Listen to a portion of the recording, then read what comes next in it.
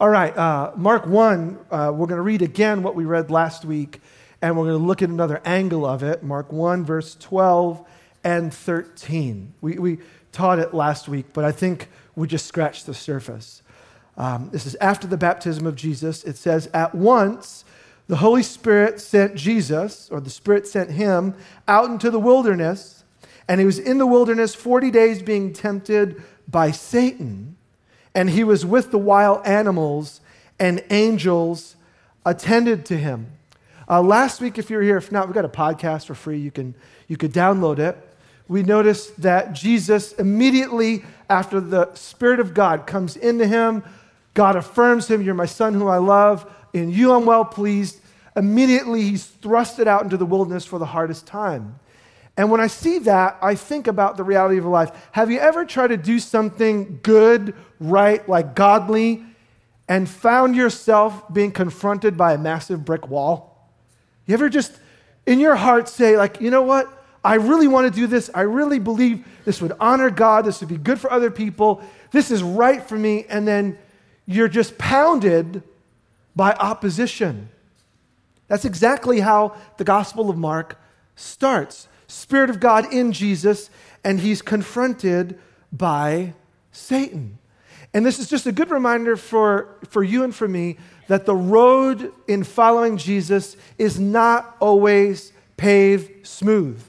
It's not a superhighway, wide lanes, big roads. Oftentimes you find yourself climbing steep mountains, going in the back roads to deep valleys. The way of Jesus can seem, at times, complicated. And so what we want to do tonight is to think about this. If this is true of Jesus, we ended last week by saying what's true of Jesus is now true of, okay, all three of you remember. Wow, I'm thoroughly discouraged. What's true of Jesus is now true of you, is now true of us.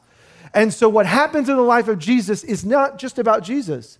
He is the pattern of the things to come for his followers. So what's true of Jesus is true of you and me. So if Jesus, even though he's infused with life by the Holy Spirit, confronts challenges and evil and opposition, we shouldn't be surprised when it happens to us as well. So based on this, next week we're going to continue and look at what Jesus taught and Jesus said. But I want us to pause because this is the tension of following Jesus. Following Jesus is 100% about victory. 100%. God comes to make the world right, and he does it in the person of Jesus, who is sinless.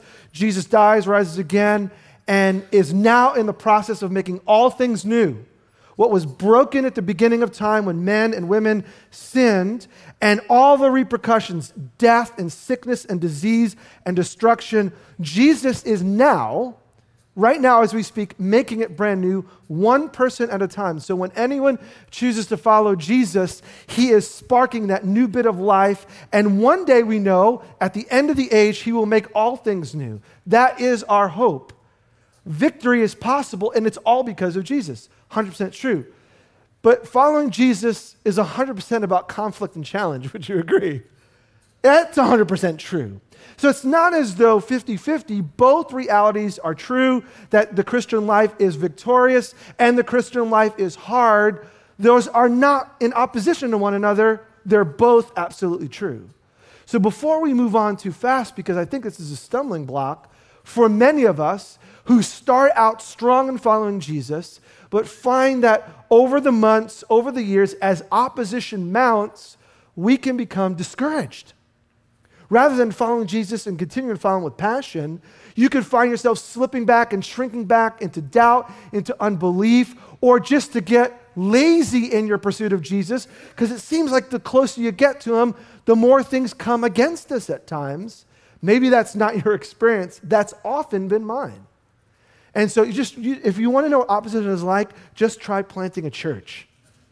Just try to plant a church. Everyone thinks it's so glorious and fun. Oh, look at all the people and the wonders. And I found that the last year and a half have been challenge after challenge after challenge and crisis after crisis with joy all the way and blessing. But following Jesus is not always easy. And we see that in the life of the Master. So what I want to do tonight is just to look at I think a primo example, because there's all sorts of them, but one primo example of this tension of God's blessing and real conflict, and we're going to find it. Go to the right in your Bible to 2 Corinthians chapter 1. What I want us to do tonight is on this theme of Jesus, full of the Spirit, yet conflicted and challenged by Satan, going through difficult times in the wilderness, he's not alone. And tonight I just want us to look at the life of the Apostle Paul and in him see ourselves. I have no idea what you're going through right now, but I do know many of you, and I do know many of your stories well. And I know I'm not alone in saying that there are seasons of life and following Jesus that seem dry, that seem rigid, that seem hard. It seems like God is not close. It seems like my circumstances don't line up with God's blessing and promises throughout the Scripture. And if you've been there or are there, you can relate exactly to what Paul is saying about his experience in following Jesus. 2 Corinthians 1, starting in verse 3. It says, "Praise be to the God and Father of our Lord Jesus Christ, the Father of compassion and the God of all comfort, who comforts us in all of our troubles, so that we can comfort those in any trouble with the comfort we ourselves have received from God. For just as we share abundantly in the sufferings of Jesus Christ, so also our comfort abounds through Christ." The Apostle Paul is the perfect example of obedience, even in the face of suffering. If you remember his story, if you're new to the Bible, I'll catch you up. He is in dead opposition to Jesus. He is killing people, arresting people, injuring people because he believes that Jesus is a fraud and his followers are spewing out heresy. And Jesus meets him right where he's at. He's about to take people into prison for their faith in Jesus, and Jesus appears to him on the road, and he knows it's Jesus because he says, "Who are you?" And Jesus says, I'm Jesus who you're persecuting. Interesting, when Paul or Saul at the time is persecuting Jesus' followers, Jesus says, "You are persecuting who? Me." Jesus says to Paul, "When you hurt one of mine, you are hurting me." I am connected with these followers. I'm not a distant God. I feel their pain, and when you injure them, you injure me. And so Saul has a total turnaround. His name is changed to Paul. He goes by a new name because he's a whole new person. And he's told by God, you're gonna share this message that I told you of my love, my forgiveness, my grace. You're going to share it with people who are not like you, to Gentiles. And Paul's a Jew. And so Paul does exactly what Jesus says to do. And this is huge. Paul, everything he's going to describe of his experience of life in Jesus is out of the overflow, not of his sin, his failure, he's a slacker. No, he is dead on following Jesus. He's being obedient to the gospel call. He's being obedient to the vision God's given him, and yet things do not always turn out the way they seem or they should. He's planted a ton of churches. He's planted this church in Corinth. And I want just you to read on the screen 2 Corinthians 11. We won't turn there. I just want you to see it. This is the summary statement of Paul. 3 times I've been beaten with rods, not because of crimes, but because of his faith in Jesus. Once I was pelted with stones. The Jews took him to the edge of the city and threw rocks at him because they would do that for someone who was teaching heresy and was unrepentant. They tried to kill him. 3 times I was shipwrecked. These are not Carnival cruises gone bad. These are journeys to share the gospel with people. Spent a night and a day in the open sea. Nothing like one of the beautiful movies where the guy's just floating along. He's thinking he's going to die. I've constantly on the move. I've been in danger from rivers, from bandits, from fellow Jews, in danger from Gentiles. I've known hunger and thirst. I've often gone without food. I've been cold. I've been naked. Oh, besides everything else, I face daily the pressure of my concern for all the churches. Full on, dedicated servant of Jesus. I think most of us would say, we have not gone through this kind of life, have we? We have not faced these sorts of circumstances. And he says, in light of all that, God is at work. Now look back at the text. Let's go back to 2 Corinthians 1 verse 3. He says, praise. He begins the letter. He's writing to this church that he loves. Praise be to the God and Father of our Lord Jesus Christ. The Father of what? Compassion. The Father of compassion. His view of God has not been altered. And many times this happens. Let's be honest. Sometimes when tragedy hits our family, what happens in our soul, if we're not careful, is we begin to project on God things that are not true of God. God, why did you do this to me? God, why did you let this happen to me? God, where were you? God, why didn't you? Now, I feel with you because all of us have hit those valleys. All of us have spoken those words of despair in one way or another. But Paul, in the midst of all of his suffering, is able to see God with a clear view. God is the Father of compassion. Other translations say he's the God of mercy. God is not out to get us. And even in our suffering, Jesus sees this rightly. That's why he doesn't fall into Satan's temptation to take upon himself things that he wasn't called to do. Jesus passes the test, and you and I can pass the test and the trials that we face when we step out of it with a proper view of God. He's the Father of compassion, the God of compassion. It's the same word. Paul only uses this word 4 times. I want to throw another one on the screen. Same word, compassion, in Romans 12, verse 1. I urge you, brothers and sisters, in view of God's mercy, same word, Greek word for compassion, to offer your bodies as a living sacrifice, holy and pleasing to God. This is your true and proper worship. Paul says to the church at Rome, in light of the gospel, which is God's mercy. Even though we do experience highs and lows, even though we do walk through very hard and difficult circumstances, Paul's view of God, and he says to the church, in view of God's mercy and compassion, yes, we do walk through dark days, but God is a good God, even despite what I may be feeling right now. In light of that, don't conform to the pattern of this world, but be transformed by the renewing of your mind. It's our responsibility as followers of Jesus to so saturate ourselves in the scriptures and in the things of God so that when my temptation, my trial comes, it does not shake my understanding of who God is. And God is loving, and God is caring, and God is compassionate, and God is merciful, even when my circumstances scream something different. 4 things I want us to see tonight very quickly, very simple, but I hope will be a word of encouragement to you tonight if you're going through a tough time or maybe are a friend of someone who's going through a real struggle. 4 things we need to learn about suffering that are right here in the text, 2 Corinthians 1. The first thing is this: suffering is a normal part of the Christian experience. Now, I thought about my wording there, and I worded it very carefully. Suffering is a normal. Now, suffering doesn't feel normal. It feels unnatural. It feels wrong. But it is a normal part of the Christian experience.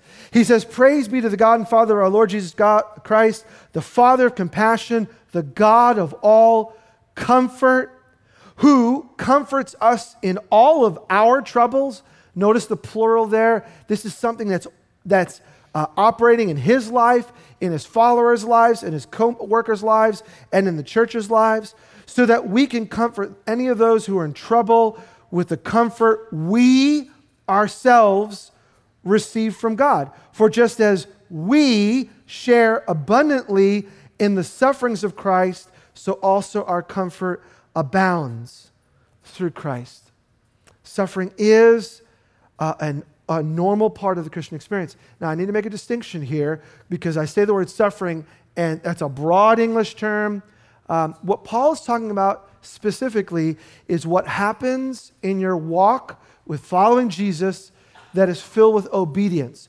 Paul's sufferings that he's talking about here in 2 Corinthians 11, about all that he went through, all were for following Jesus, obeying Jesus, doing the mission of Jesus. I need to make a distinction. There are some suffering that we face because of our own foolishness. Would we agree? There are certain things that happen in our life that are truly cause and effect. If you say you're able to work, skilled to work, but choose not to work as much as you should, if you fall short on your ability to pay bills at the end of the month, you could have done more, you could have gotten more hours, but you wanted to play, you wanted to hang out. Oh, my friends are going to the coast.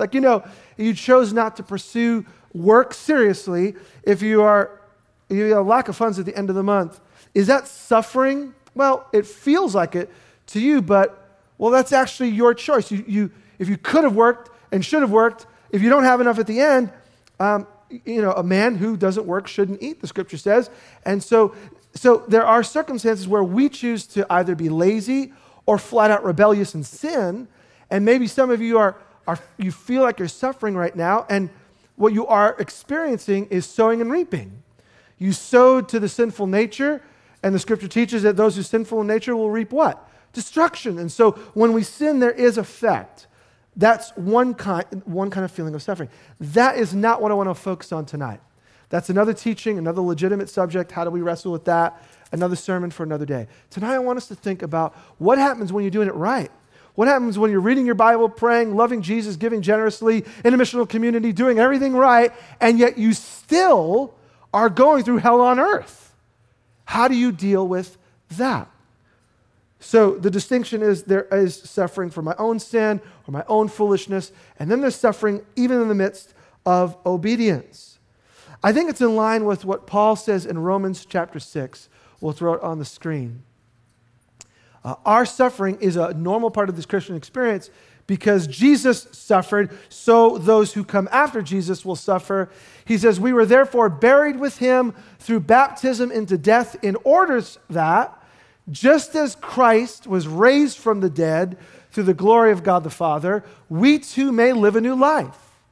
For we've been united with him in a death like this, speaking of baptism, we will certainly also be united with him in a resurrection like his. Paul says throughout Romans that my identity, who I am as a follower of Jesus, is now in Jesus Christ. Everything that's true of Jesus is now true of me. Jesus experienced death, and in a real way on this earth, I will go through those experiences of suffering, lack, death, pain. It is a part of following Jesus. But the beauty of the picture of baptism is that's only one part of the story. In Jesus, there is death and there's resurrection.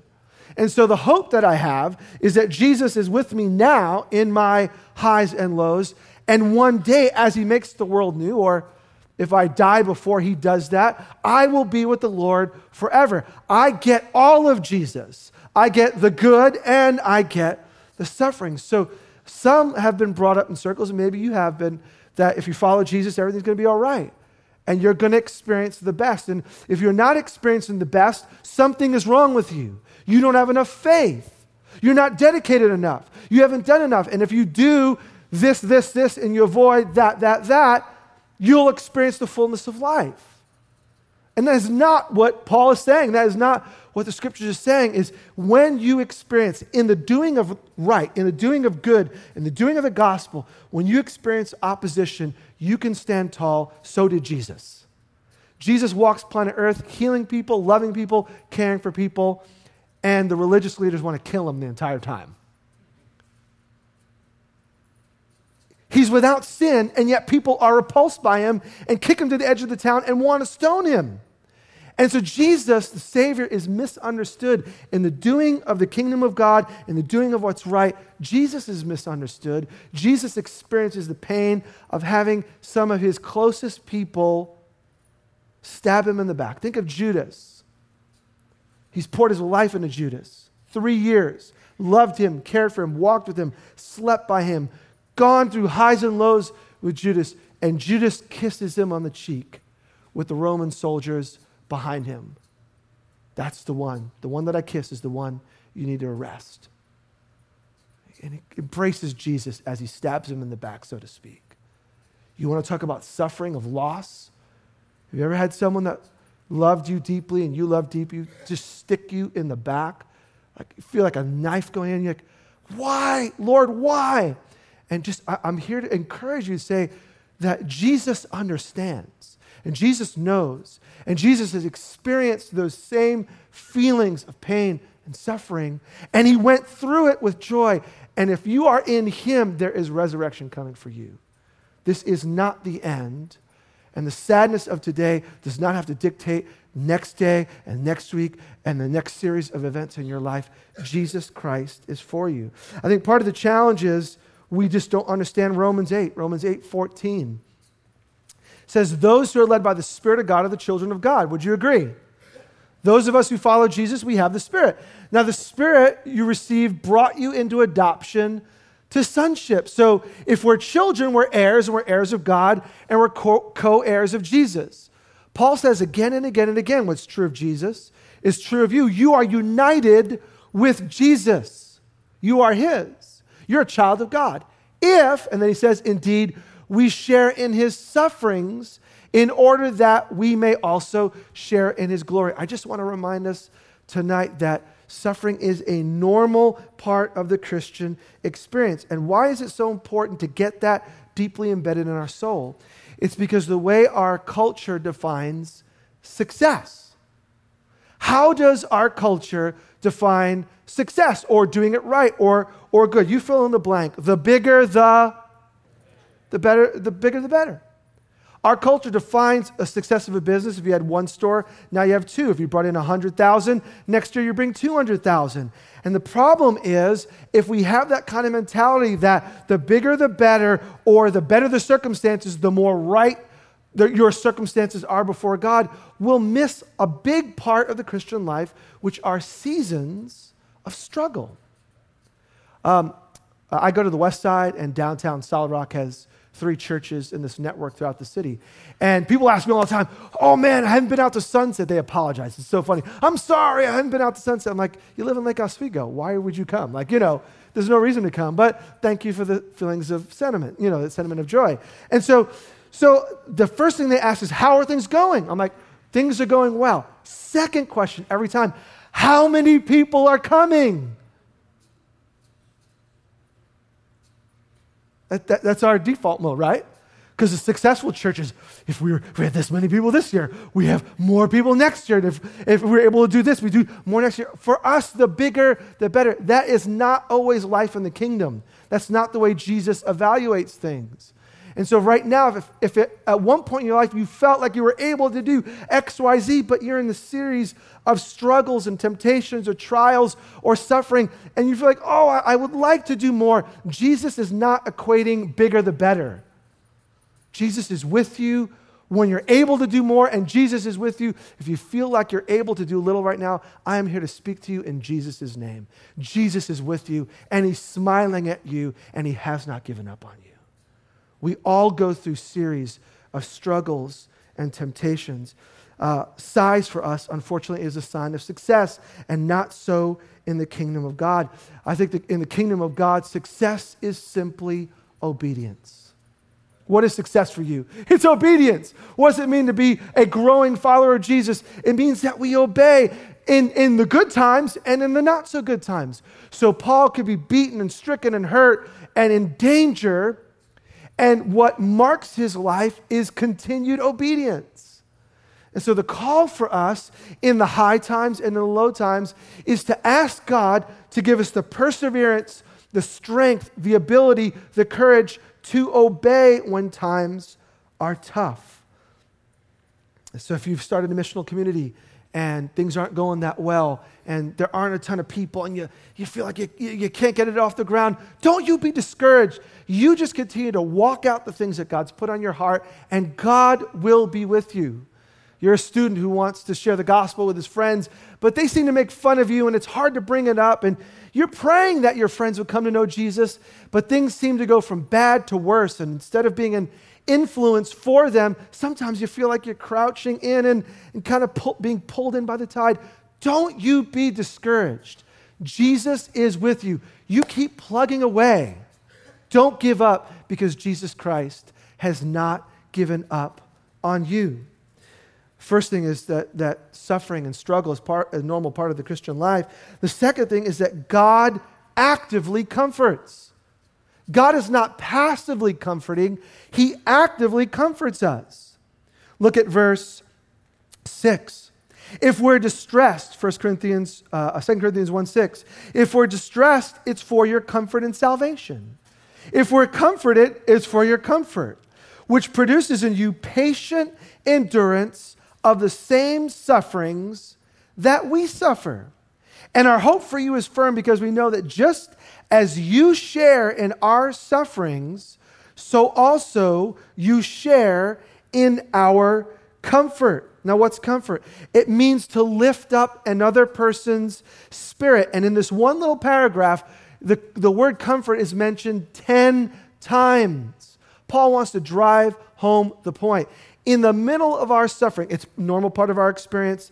It's a normal part of following Jesus. God is not passive. He's not far away. He is the God of all comfort.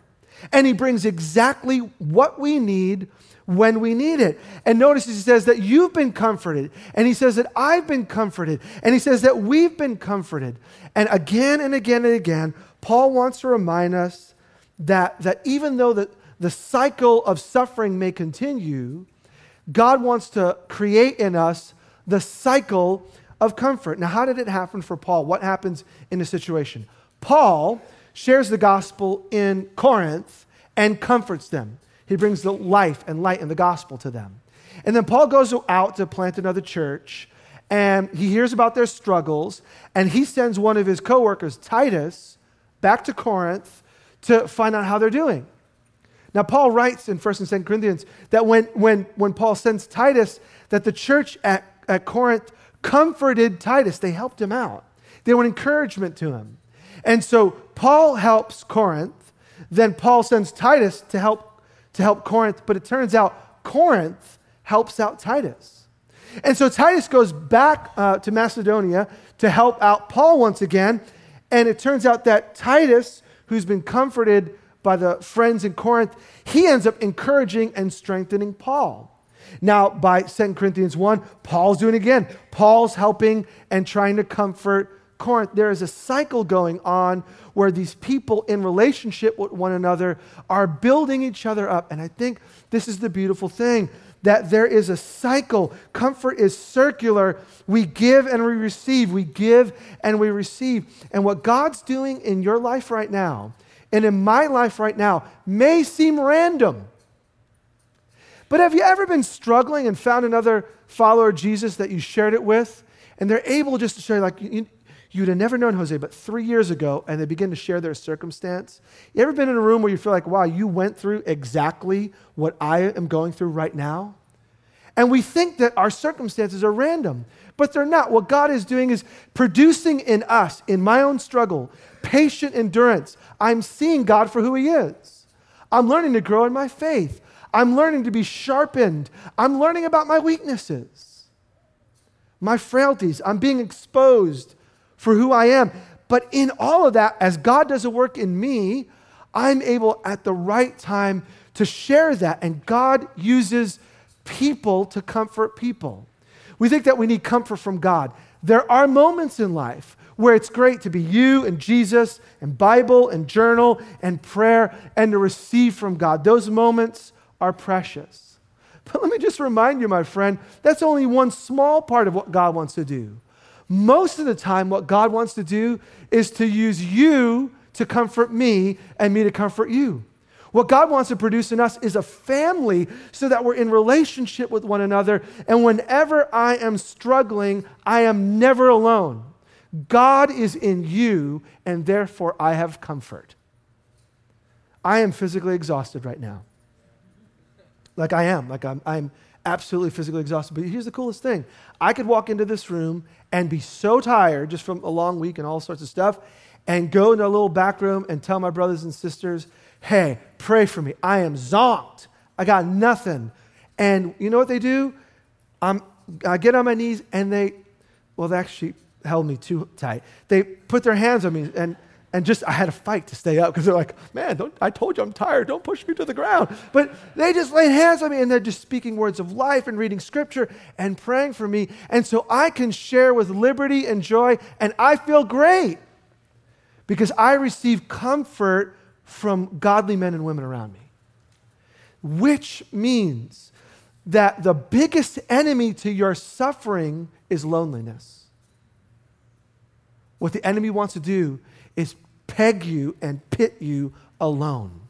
Remember Jesus in the desert and in the wilderness, and what happens? The angels did what? The angels attended to him. The angels were with him. Was Jesus alone in the wilderness? No, God was with him, and the angelic host was with him. And what a great picture of life in God for you and for me. My friend, do not try to follow Jesus alone. It's dangerous. But I pray for you that your heart would be burdened to find other men and women your age or much older. I would recommend for you, if you're 18 years old, you need a grandpa, and if you can get a great-grandpa in your life, you need it. You need someone who's lived more than twice your age. Why? Because they know what life is all about. You think you know what life is all about. Trust me, I was 18 as well. And I felt like I had the whole world figured out. But now I'm double that. I'm 40, and I am just learning. I'm just learning. So I want people in my life that are much older than me, and I want people in my life that are much younger than me. I want to be surrounded by men and women who are passionate about Jesus, new to faith, and seasoned in faith, because in that, God's going to stir the right person at the right time to be that person for me. And I, in turn, get the joy, and you get the privilege of being that for someone else. You have a mission, my friend. You may say, well, God's not going to use me. If he has you in a tough spot, he wants to produce something great in you that you can share with someone else. And sometimes we miss that in the middle of our pain. So I'm here to encourage you tonight. Suffering, yes, is a normal part of the Christian life, but God is actively comforting. So maybe tonight, in a moment when we continue our worship and we invite you for prayer, I hope and I trust if you are struggling right now because of your circumstances, something that happened to you, something that you're a part of, maybe you're doing great in your walk with Jesus, but you feel like you're under attack. Reach out to someone. Don't be so proud that you would say, well, I don't want anyone to pray for me, because really we want to seem like we're more perfect than we are. Why don't we humble ourselves tonight? Why don't we all be real tonight? Why don't we say, Jesus, I want comfort from you. Send someone my way. And don't be surprised when God raises up someone in this room to be a blessing in your life. My friends, that's what it means to follow Jesus together. Third thing that we see is that suffering, it strengthens us. Look at verse 8. Suffering strengthens us. We don't want you to be uninformed, brothers and sisters, about the troubles we experienced in the province of Asia. We were under great pressure, far beyond our ability to endure, so that we despaired of life itself. And then one of the most honest statements in all of Paul's writings, verse 9. Indeed, we felt we had received the sentence of death. But this happened that we might not rely on God, might not rely on ourselves, but on God who raises the dead. Suffering strengthens us. So Paul says what we all know to be true. Let me just ask you this. What are the times in your life in following Jesus that you find that your growth is accelerated? In times where everything's going well, or in times where you really need God desperately? Which one? I think for most of us, maybe you're a superhero, go to Solid Rock West Side, But for the rest of us here, congratulations. Most of us would say, I grow at an accelerated pace when I desperately need God. So Paul says what we all know to be true. This happened. Why was he despairing even life? We don't know the exact circumstance. But just think about 2 Corinthians 11 and all that Paul went through. Some think that's when he's in Ephesus and he plants a church. So many people come to faith in Jesus that the big temple to Artemis, the big temple that had all of these statues made, these idols made that they brought to the temple to worship, so many people started following Jesus that the silversmiths making these idols were losing business. And so they raise a riot to try to kill Paul because so many people are following Jesus. There's this great move of God, but the enemy uses these people to stir up trouble, so much so that people want to kill Paul, and he's almost killed in a riot. Some people think that that's where he felt the sentence of death. Others think it's the Jews. Paul's a Jew by nature and by heritage and background. And there's nothing worse than your own countrymen, your own flesh and blood to try to kill you. I don't have anyone trying to kill me. But if it were a Puerto Rican, that would make it like double dangerous. I mean, if a Mexican wants to kill me, so what? But if a Puerto Rican, my own flesh and blood, someone from the islands trying to kill me, for Paul to be Jewish and have his own Jewish heritage, children of Abraham trying to murder him, what kind of feeling does that give him? He knows the scriptures. He knows the Messiah. So some think that maybe it's the Jews. We don't know exactly what it is, but whatever it is, he felt in his soul the sentence of death, and it caused him to rely on Jesus. And so I hate suffering. I'm not a fan of it. I'm not wanting to go through trials and struggles. I'm not wanting to go through heartache. But I have to admit, and now I'm multi-decades into following Jesus, it's the best thing for me. And so I can rejoice in a strange sense that, yeah, God, you're allowing me to be strengthened through these difficult times because you provide comfort, and somehow this strengthens me. God has in the past delivered Paul and his cohorts, and he says in the future he'll be delivered. Look at verse 10. He has delivered us from such a deadly peril, and he will deliver us again. On him we've set our hope that he will continue to deliver us as you help us by your prayers. Then many will give thanks on behalf for this gracious favor granted us in answer to the prayers of many. So suffering, it's normal, but God's actively involved in bringing comfort. Suffering strengthens my resolve. It strengthens my dependence on Jesus. It brings me to maturity. Even though I hate it, I need it. But Paul's conclusion is so encouraging because sometimes I ask myself, like, well, what do I do? Jose, if this is normal, if this is what it means to follow Jesus, man, that could be discouraging.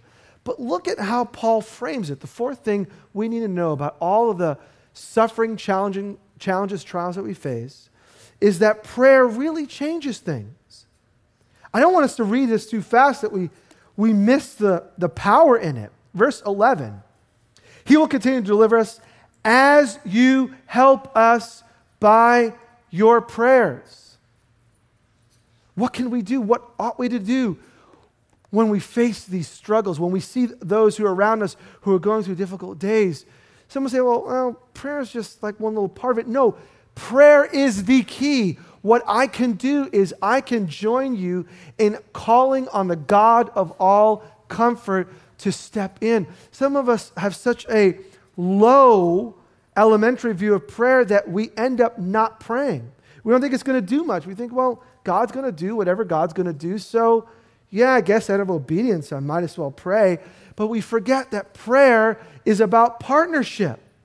He says, as you help us by your prayers. Another way of putting that is as you partner or cooperate with us in prayer. God's plan for me and you is always bigger than me and you. We need to get that. God's plan is to redeem the whole world through you.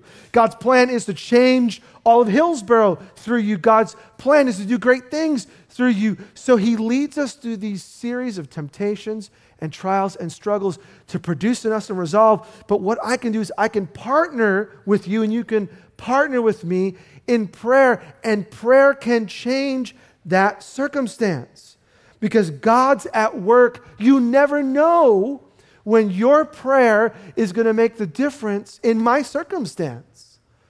And so I am growing in my dependence on people to stand with me and pray. I am not that good of a prayer person. I got about 10 minutes and I'm done. I don't have much in me. But if I'm with other people, I can pray like forever. If I'm with 2 or 3 people, especially people, I listen to what they're saying. I'm like, yeah. Oh, and it gets me thinking about other things I can pray for. If I pray by myself, I'm weak. But together in a community, and that's why he calls the whole church. He's like, look, we are going through difficult days. Stand with me. If you pray with me, we will all rejoice in God answering our prayers together. You never know what God will do tonight in your life if you will call on him with others in believing prayer. And so let's highly value this great tool God's given us, this blessing of communication with him. I was in a prayer seminar yesterday, and probably the best quote on prayer I've ever seen. I want to throw it up on the screen. It's a bunch of negatives, but it's helpful. It says, all unprayed prayers go unanswered. A lot of negatives, so you English majors, you figure this out. What's the worst thing I could do? Just not pray.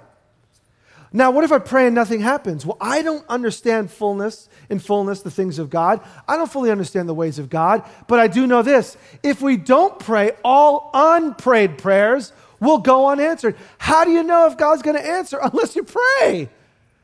And we have the privilege, the honor, the ability to call on God about everything and anything. And so tonight, just 2 questions to think about as we go to the table. And tonight, we're going to invite you to pray deeply, not just for your own concerns, but for the concerns of the people around you. 2 questions that ought to frame this discussion. Question number 1, who are you following Jesus with? Who are your people? Do you have anyone? Do you have a group? The reason we're so big on getting everyone in a missional community, everyone in a smaller cluster of men and women, multiple ages, multiple stages, single, married. We need a bunch of people. The worst thing that could happen is a bunch of young singles only hanging out with a bunch of young singles. It may help a few you get married. The rest of you could end up with a lot of heartbreak. But the worst thing that could happen is all of you all together. Here's why. You've all gone through very little.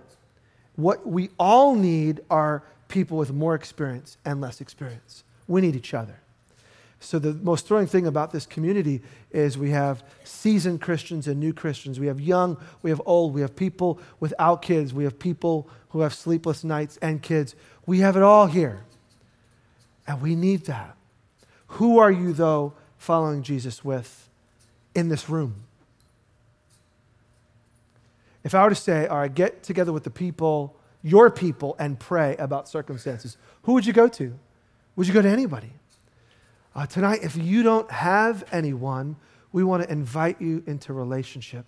We need one another because at times we will be down. And I need you to stand with me, and I want to stand with you. And the second question is this. Where are the areas that you need God's rescue? Who are the people that you're following Jesus with? But where are the areas that you need God's rescue? Paul in his life had his highs and lows. Huge church planting opportunities with great blessing.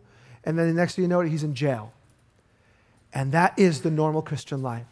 And so where are the areas tonight where you say, you know what? I need God to step in to this situation. I'll give you mine, and then we're going to go to the table because maybe it will stir you to think. Right now, I've shared it a bunch. My brother in this situation, he had a heart attack in January, and it's been hard. It's been hard on him. It's been hard on me. I want to see God's rescue for my brother. My wife, she's not here tonight. She's got a massive head cold all week. Some of you know that she's been struggling. The doctors don't know what it is, but with her blood pressure suddenly dropping, she had to be hospitalized. She's fine right now. We went to the cardiologist. An interesting statement. The cardiologist told us after all the tests, we are baffled. That's not what you want your doctor to say. After reading her tests, they're like, we brought it to our group. We don't understand why. Your heart seems to be fine, but we know this is wrong. And so I'm asking you to pray. Why? Because I think more believing people praying is a good thing. And if you tell me your thing, I want to pray for you. We need to let down the guard and let people in. Because in that, there's life. And so let's not be Christian posers that pretend on Sundays that we got it all together and then go home and suffer all week long. and say, God, I need you. When God is saying, I brought you to a place. I got my people. They're there for you. And so tonight as we go to the table, we go as a family. Who are the people that you are following Jesus with? And where are the areas that you need rescue? Tonight when we come, we want to think about those. We want to pray for one another. We want to see God do something great, not just in our city, but in your life and in mine. Lord, I thank you that you're a God of all comfort. You're a God who hears. You're a God who answers. You're a God who rescues. You're a God who's present. And Lord, you know the struggling that's going on in this room right now. You know the pain. You know the suffering. You know the weakness. You know the temptations. You know the failures. You know it all. And you're alive and you're active and you're present. So God, would you come by the power of the Holy Spirit and bring great comfort and joy and resilience and stamina and strength to those, our brothers and sisters who are just down and out and hurting. God, would you do that tonight? And Lord, for those of us who have been marginalized, we're on the side, we don't have our community, I pray that you will open up doors of relationship. Even now, God, tonight, those who are longing to be more deeply knit in a community of people following you and are longing for it, but are struggling with those first steps or breaking the ice or finding that one person, would you, by the power of the Holy Spirit, bring them into connection tonight? Pray, Lord, that those who aren't even following you would follow you fully tonight. Jesus, we're inviting you, we're asking, we're pleading with you to come. Come, Lord Jesus.